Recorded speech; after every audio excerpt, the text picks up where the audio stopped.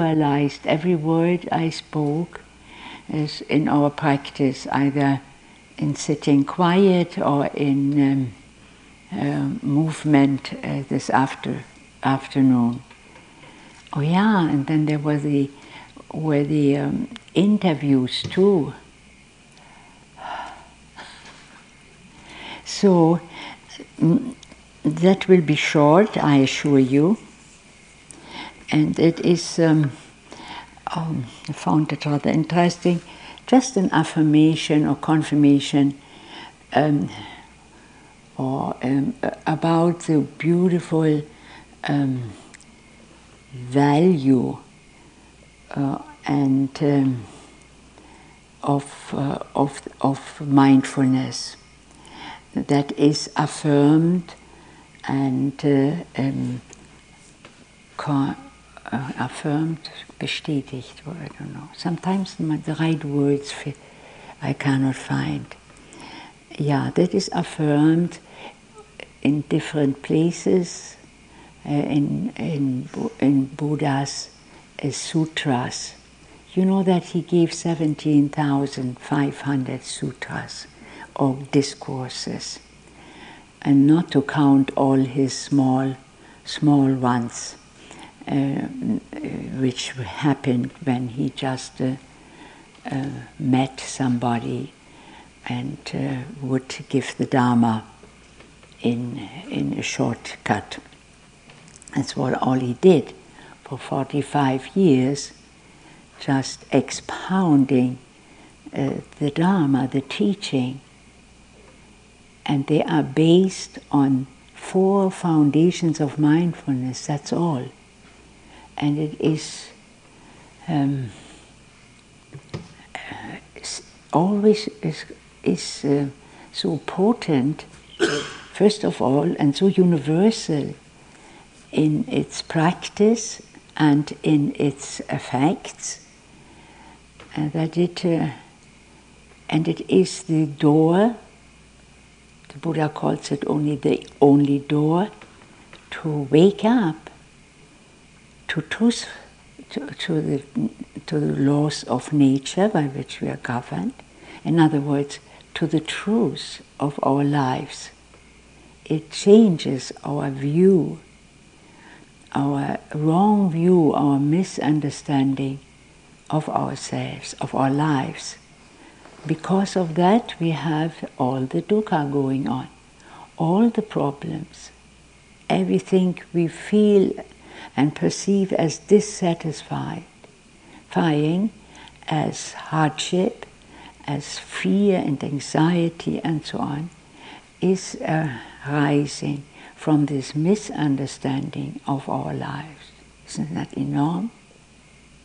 And it has survived itself for 2,500 years. They were transporting themselves at that time with ox carts, and now we are having super jets and are living modern time and fast time, high-tech time with lots of cash flow.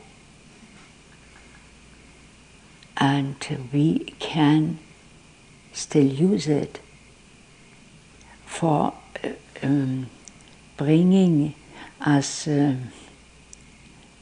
helping us out as modern people. We are all marked by and governed by stress and high kind of fast living, stressful. And it has the power to this ancient teaching to reduce that and to bring us into a balance and into a normality, so-called, initially. But ultimately it will satisfy us totally if we are able to follow the practice sincerely, diligently and dedicatedly. It has we will have the chance also to awake to our Buddhahood That means we have then mastered our lives and have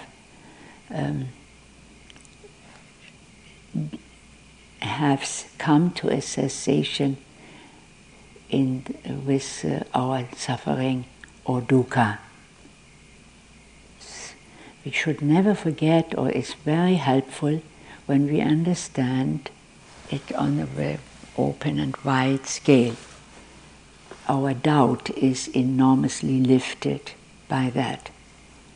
And also this kind of uncertainty and bewilderedness. Where am I right now? What am I doing?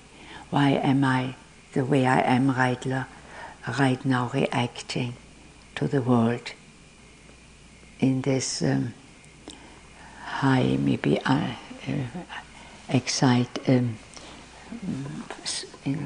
stressful way. So this, what I have here, is telling us from the scriptures and from words of the Buddha, which you can find in his discourses. I have a book of his discourses. It's called the Middle Length Discourses. You have it probably too, Shanti. And there you can, if you go through some, you get the words of the Buddha, by which he is kind of stating the enormous power of mindfulness and that it can lift us out of ignorance to wisdom. And I think, would you like to hear that? Yeah, if not, I don't give you anything else either. We had quite a wonderful day. What we have so far practiced is lasting for quite a few years to master that a little bit. So relax and be patient, and above all grateful for such a beautiful practice we have that is so clear. And it's clear because we we are in the center of our lives with this practice. We're not on a spiritual path behind the moon or so. We don't need to go anywhere. We are in the center of our lives with our spiritual practice. Because the practice, the application, the practice of mindfulness, the engagement of mindfulness here is directed only to into one direction. It's directed to this what sits here, to my body, to my mind, to the level of emotions, and for the thought, that what the mind thinks. And that is yet now, when you are on the Dharma path, or that is when you are now in your practice, that is these mental contents, they are then actually Dharma topics. We engage ourselves in our speech and our communication, in our activities, how to undo. In this question we engage ourselves, how to reduce my suffering, how to come to clear understanding, this what I am here. And so that is, so our speech, our thoughts change from distractedness, from moving out into away from us with our desires and wants and not wants.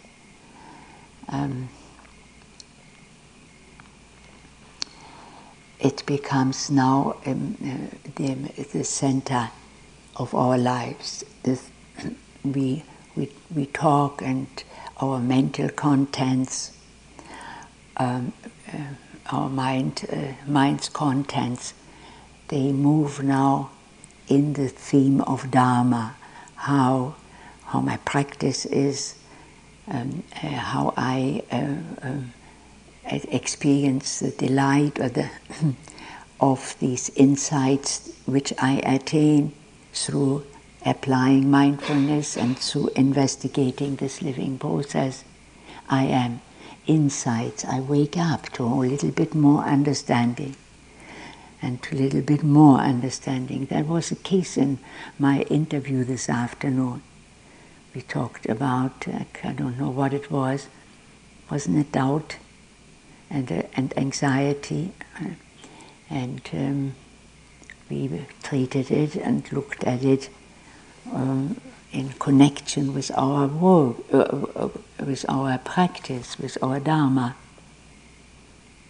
And whatever we do in our right Dharma that is reducing that stress or that what we have taken into our view, the anxiety or the fear. And for us right now, that would be our emotions, which we get to know quite well, whilst we are having body as a base for attention. We have a kind of quietness in the mind, have it weaned away from the compulsion to think and move out, in planning and in expecting and in attaining and so on. We now, and from all disturbances, we now have created a calmness, holding the mind on the level of body sensations, a certain freedom. And that's what arises there as disturbances and as distractions and as irrelevant thinkings, that is subsiding, that is healing. It is no longer disturbing, and that way we attain a certain, not just a calmness, but a certain purity in the mind that is now witnessing, loses more and more what is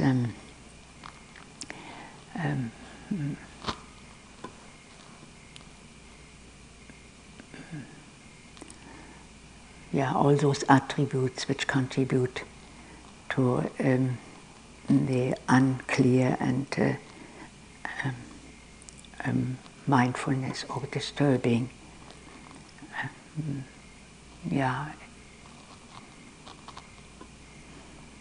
So now I want to go here and want to tell you and communicate with these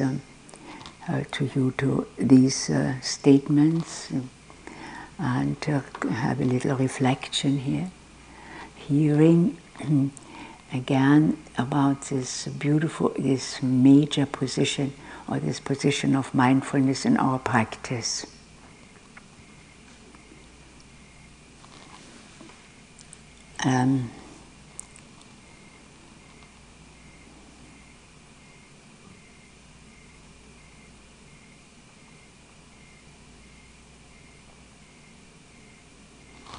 Let me see where I can start here.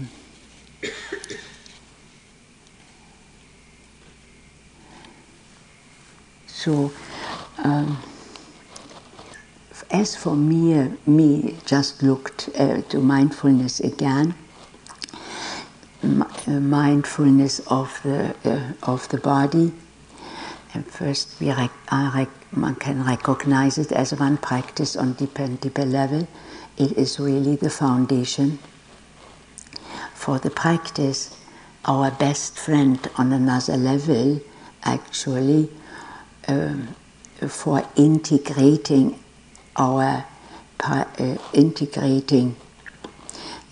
this practice, this spiritual practice into life, day-to-day life.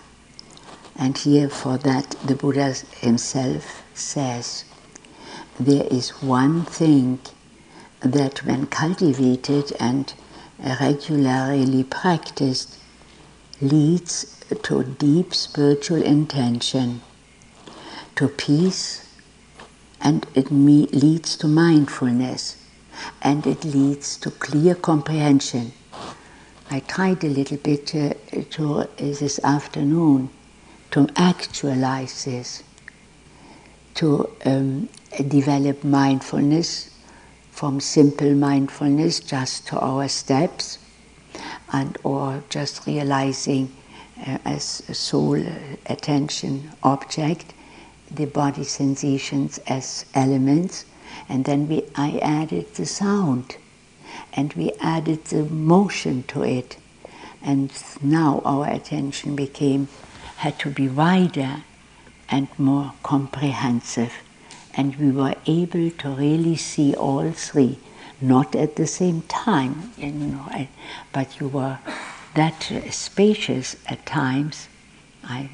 As far as what I could perceive from our interaction, we were that spacious that we allowed to notice that what was in that moment arising, not only one thing, but all these different experiences. Was the experience of hearing the sound. And then there was the experience of touch with the feet on the floor. Then there was the experience of touch again, which came from sensing the aliveness, and it was also the aliveness and cognizing the elements. There was very clearly for some the experience also of the mind was that it had a greater purity and clarity and freedom from hostility and from ill will and from also many afflictions. That is what is meant pure. It's freedom from these things. So the Buddha says here, there is one thing that when cultivated and regularly practiced, we understand that, leads to deep spiritual intention, to peace, to mindfulness and clear comprehension. And that you can apply into, not just here, we can apply it really to our lives. And that is actually the real last intention for the Buddha's teaching, for having given us the teaching, to relieve and bring us in freedom from all dukkha in our day-to-day life. That's where the dukkha is. So it leads to clear comprehension, to mindfulness, and to peace. It goes and to more. It leads to vision and knowledge, to clear, direct vision, to see things in the way they are. It leads ultimately to happy life here and now, and it leads at the end the culmination of wisdom. Wisdom is when you have clearly seen what this life is about, by what are we living, who is our guideline when we are living under the rule of the conditioned life. It's dukkha. So, and wisdom and awakening. And what is this one thing? So you remember, maybe that was a long sentence. There is one thing that when cultivated and regularly practiced, leads to deep spiritual intention, to peace and mindfulness, to clear comprehension. That thing, when it is clearly comprehended, clearly cultivated, it leads to vision and knowledge, to a happy life here and now. That one thing, when cultivated, leads to culmination of wisdom and awakening. And that is nowhere else than where we are living right here. And what is this one thing? It's mindfulness, the answer. And mindfulness centered in the body. Now we may even understand better, I don't know whether I mentioned, that the Buddha hesitated to teach after he felt he had broken in through his ignorance and awoken to wisdom and to wisdom. He didn't. He hesitated. Didn't want actually. I cannot teach this to people. Did he say to his close disciples? That was Ananda. And it was also, well, that is a legend that comes another time. But it leads, he encouraged him, this Ananda, saying, but, O Lord, so the Buddhas first said, because there is too much dust on the eyes of people. That means so many layers of conditioning that he knows he cannot break through. It is too simple. Also, don't forget it was in India that where he started, and there was a very strong spiritual system, had this caste system and a very kind of pantheon system, and very established, and so that was difficult. He saw that it will be difficult because of that alone, to teach, but mainly because he felt it was too simple.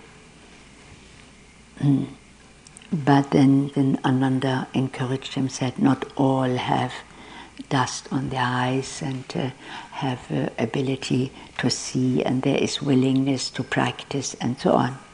So elsewhere the Buddha says here, if the body is not cultivated, the mind cannot be cultivated. If the body is cultivated, then the mind can be cultivated. That means really known and penetrated. That's what we do. Through constant attending to this body, we come to already to a little bit more of ease. We cultivate the mind to more understanding, to insight, and it becomes more awake here. It's cultivating.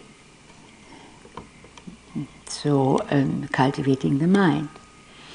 There is no, and also because we learn it whilst being here, more quiet, and what arises here, what is unwholesome gets absorbed and healed, what is hurting gets absorbed and healed through encountering that what arises as unwholesomeness on all levels, emotional level, mental level, thought level. There is a shelf after shelf in Western books on Buddhism which makes virtually no mention of the body actually. And in that way giving actually a very inadequate and false impression that Buddhism is an intellectual or mentally orientated tradition. It is not at all. In contrast to this impression, we can understand Buddhist practice, especially the practice of mindfulness, to be nothing else than an invitation to experience our lives, our bodies, and to embody every experience. That means experiences have something to do with consciousness. Embody it. Live it here.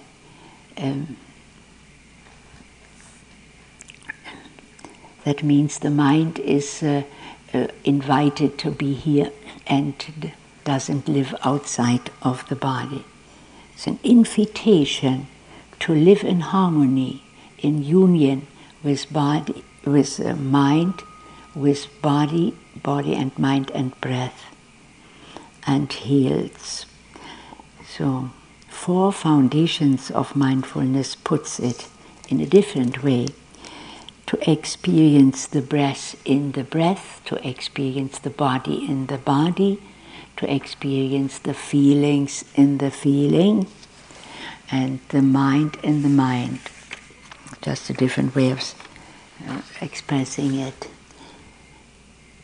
So he taught that for the purpose of awakening and spiritual freedom, everything that we need to realize and everything that we need to awaken is nowhere else to be found except within our lives. So there is a very classic description of that is found within our body actually, without rejection. The notion of an objective world, the Buddha focused so much on the role of the senses and perception. So it is said, we can't really read it, without rejecting the role of the senses. Here. So he repeated this again and again. Within this very fathom-long body, with its perception, can you follow that? What is perception? Is what we always perceive through our senses. And in a sense lies the world. Within the cause of the world, or the cause of the world, the cessation of the world, and the path that leads to the cessation of the world. He speaks actually about the Eightfold Path. Within this very fathom-long body, now I repeat it, we have to replace for world suffering actually, or dukkha, within this very fathom-long body, with its perception and with its inner senses, lies the world, lies the dukkha, lies our conditioned life. The cause of the suffering is here be found. The cessation of the suffering, and the path that leads to the cessation of suffering. That is actually described in that way, the Four Noble Truths. There is, which he gives as a teaching. The first truth points to this dukkha, to this conditioned life we lead, in ignorance and not misunderstanding. The second noble truth is pointing to the cause of that. It is called noble truth. It's a noble truth of the cause of suffering. It's because we can experience it. That's why it is noble. And the third one is the noble truth of the cessation. That is the third noble truth. the noble truth of the cessation of suffering, of our conditioning, of an end of that. Now, if he would stop here, then many philosophers, greatest Western philosophers, have talked a lot about our condition. I think of Nietzsche, of Schopenhauer, of Descartes, and others. But it hasn't affected us. Why? Because there's no solution given. In the Fourth Noble Truth, there is the solution. It's saying it is the path leading to the cessation. Practice of mindfulness, the virtues, the cultivation of the virtuous life, and the cultivation of insight and wisdom. The more we settle into the body, the more sensitive we become, and to more even greater sensitivity, to more subtler motions and movements, away from that center due to ever subtler attachments and aversions of the mind. Well, that is a very beautiful sense, but we have to comprehend that again. The more I settle into the body, follow that. I settle and develop more awareness. The more sensitive we become, or I become, to more or more developed, to more, even more subtler movements in myself away from that center due to ever subtler attachments and aversions of the mind. It's a funny sentence, isn't it? The more sensitive I become to even subtler movements away from that center due to ever subtler attachments, aversions of the mind. Gradually, one learns that mindfulness of the body is one of the best windows one has to look into one's inner life. Mindfulness of the body can also greatly facilitate our capacity for being present, for painful experiences, for overwhelming experiences, for powerful negative emotions, and it can also facilitate the capacity to helping recognizing the body as a container for for these emotions. So in order to work with emotions and to purify the mind from them, we have to stay there where we are living in this present moment. We cannot, for the healing takes place by meeting them with mindfulness.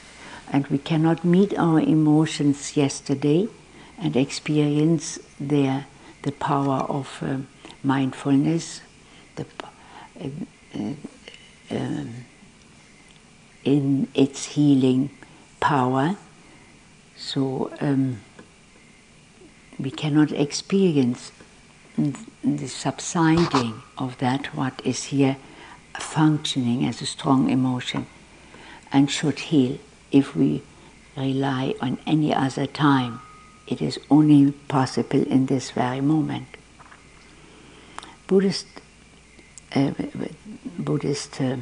Actually Buddha's teaching is a psychology. It's not really a regular religion. It works with the cultivation of the mind.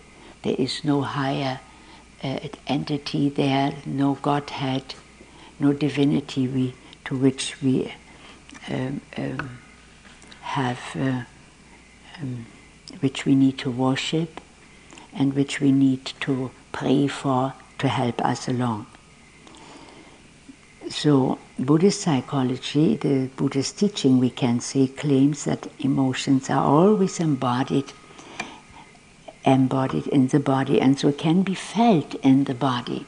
Well, we have touched that already. And I think those who are working with consciousness of other people, as counselors and psychologists and so on, will have a great help in this teaching for their healing and their dealing with the problems of patients. Sometimes fear involves a tightening in the stomach, anger, a heated face, joy or tingling and warmth in the chest, restlessness that moves through the nervous system. It is and through different parts of the body. So we can actually nowhere else meet our emotions than here in this body. So by focusing on the bodily sensations produced by these emotions, now it becomes clearer and becomes easier to remain present for them and allow mindfulness to reveal their deeper nature. Those who are practiced a long time have now a wonderful, clear confirmation for this. The good effect and power in healing and bringing order into the mind through mindfulness. Much of Western cultures view the body as an object to be manipulated, as body consciousness has come to refer to the external image that is not only that we not only project but also create with the help of other things like fashion and advertising and industries and so on. Yes, going to the gym, form of body. So by contrast to this, keeping the body as an object there and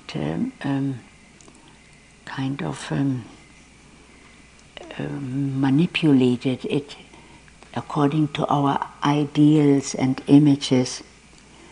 By contrast, in mindfulness practice, we are developing a form of body consciousness that involves a subjective awareness of the body from the inside out. Subjective, that means you're not separated, the object and the subject are meeting, and in that encounter, mindfulness with emotions, with body sensations, and so it's subjective. There is no separation. Body is not an object there, and I make myself the subject to it. This inner subjective world is the real source of vitality. Objectifying the body is actually a disconnecting.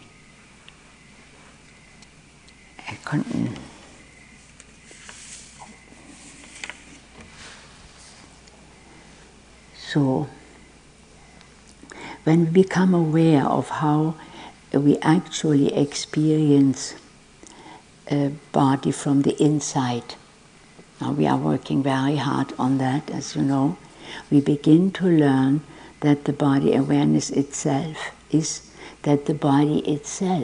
actually awareness. a process rather than a thing. The Buddhist literature even distinguishes a variety of different bodies. They talk of energy body, of bliss body, of transformation body, a diamond body, and a karmic body, and the awareness body. So it is possible for the meditator to experience all these different bodies, often as a flow and mostly as a flow of energy or as a field of energy. It's actually what we are already going through and have already had touch with it. Now within the Theravadan tradition, that means that is a branch of Buddhism that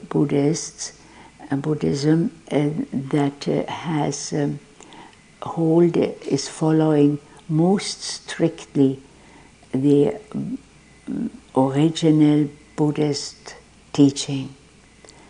It has proliferated as Buddhism moved into different countries and has dealt with different cultures. So there are things added, and maybe more worship came in, and more movement and other rituals. But it has not in any way a kind of injured the originality of the teaching. They are, wherever Buddhism is taught, somehow they all lean back to body being the base for mindfulness, for the 4 foundations of mindfulness.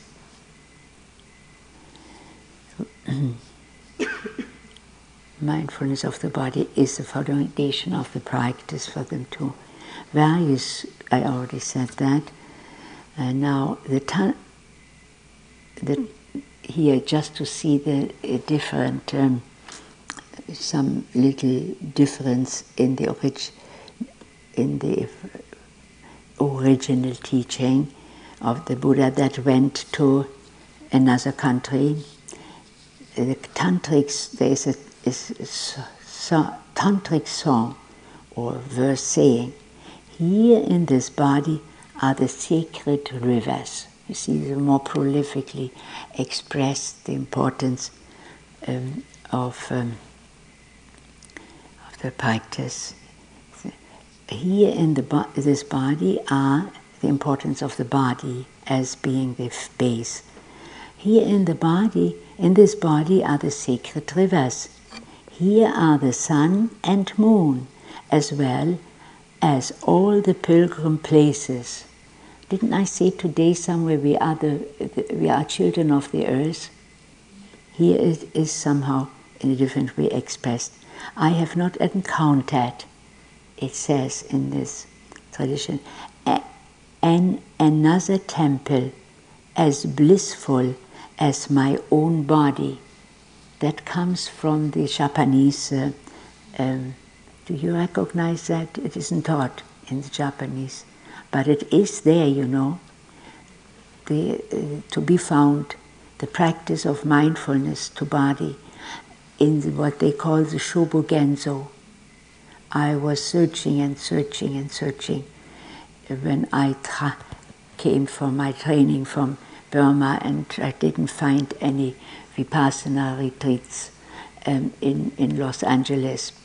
So I went to Zen, and it was so abstract for me because there weren't very few instructions, and it was always this koan practice, and I think the koan practice is very mental, but is also, of course, probably related to the body if you do that right, but it is wished away a little bit. And so also in the original teachings of Vipassana or mindfulness training, there's also a little bit wished away. But in the Zen Buddhism, they had really forgotten about the 4 foundations of mindfulness. they were teaching them here and there by noticing your breathing and so on. But the real kind of formal training is not present there. It's starting now. You have a big job to do at Doshin to bring it to them. So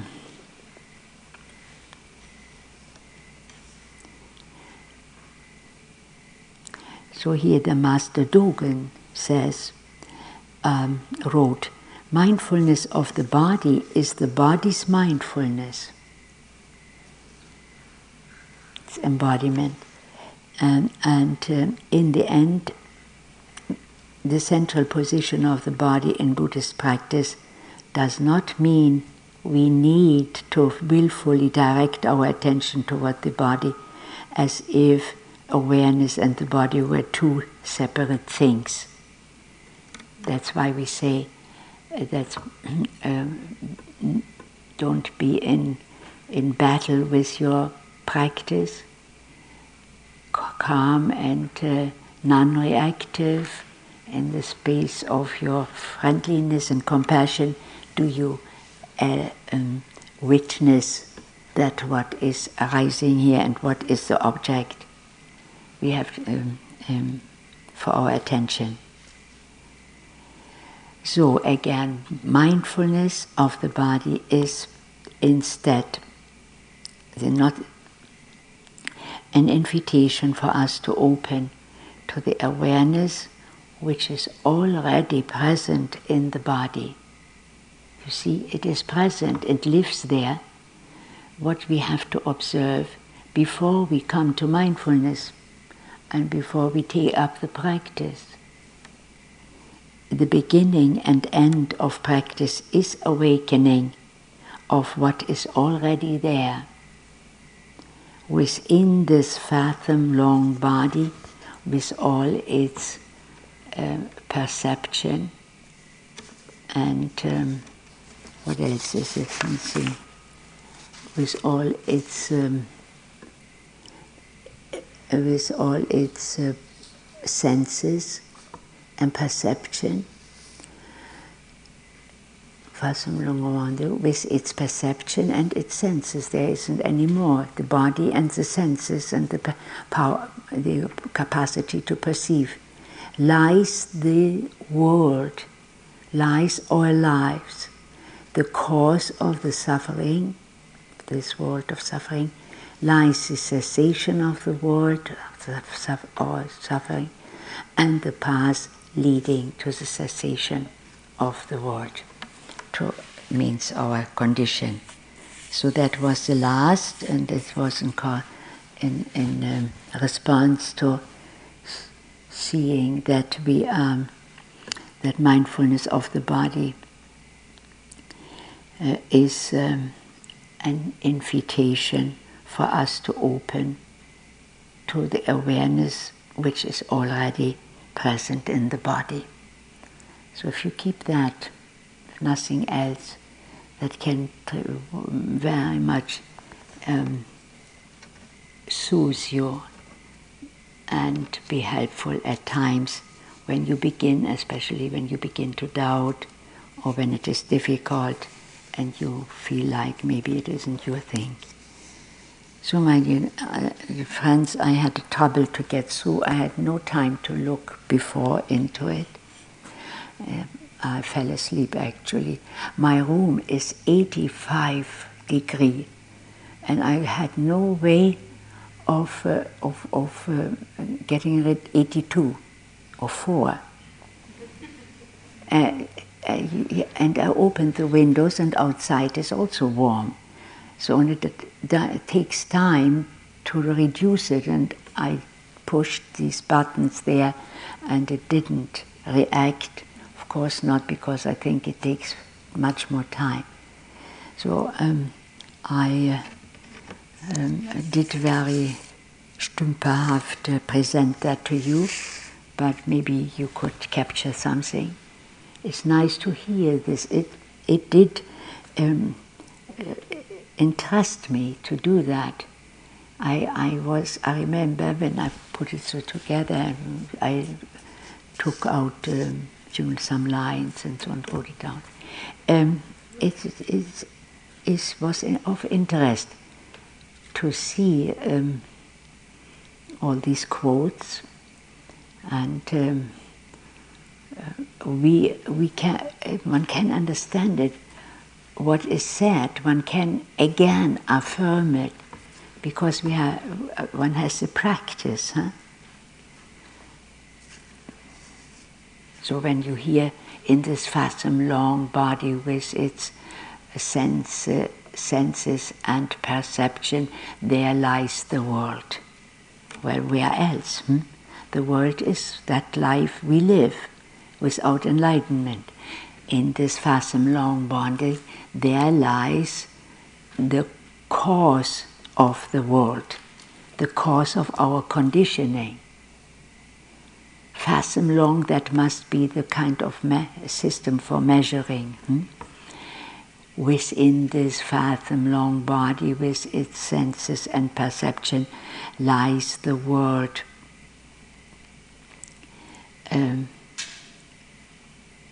Lies the cessation of the world. That means we can find the freedom from our suffering here. It lies in here, the cessation. Why? Because the elements by which, the elements by which we are coming to the cessation, which we need, the practice, or the tools which we need, lies in this fathom long body. We don't need to go anywhere. Isn't it enlightening? It's really beautiful. And such an ancient sentence, you know.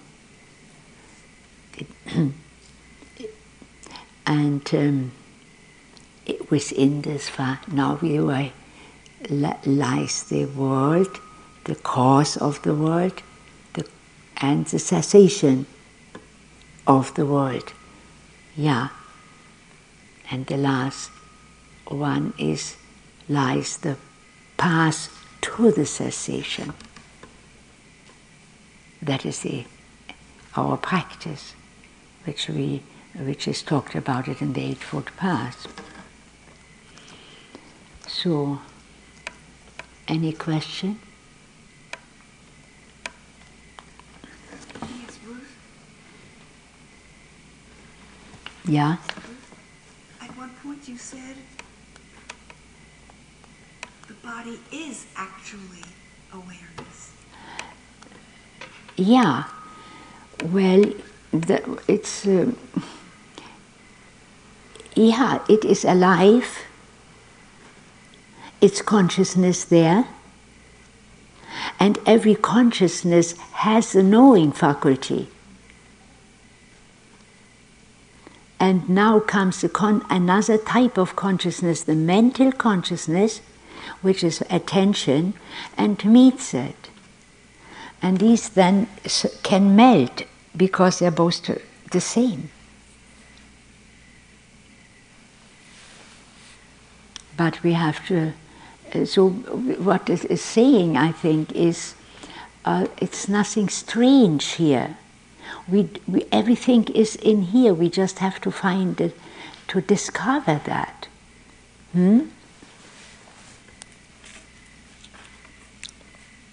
You don't experience the body as sensations we experience.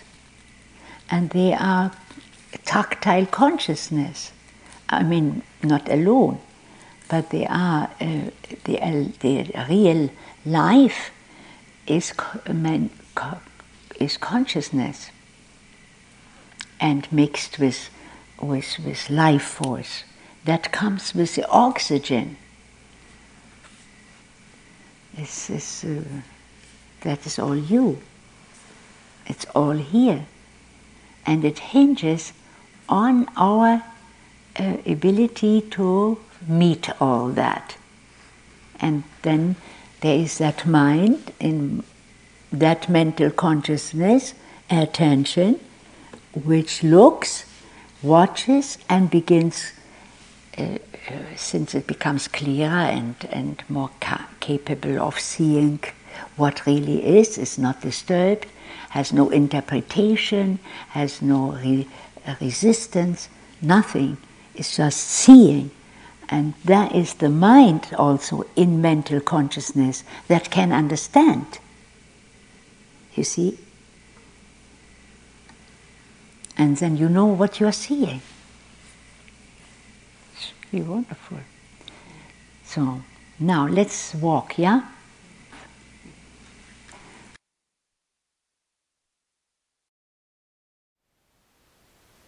Thank you for listening. To learn how you can support the teachers and Dharma Seed, please visit dharmaseed.org/donate.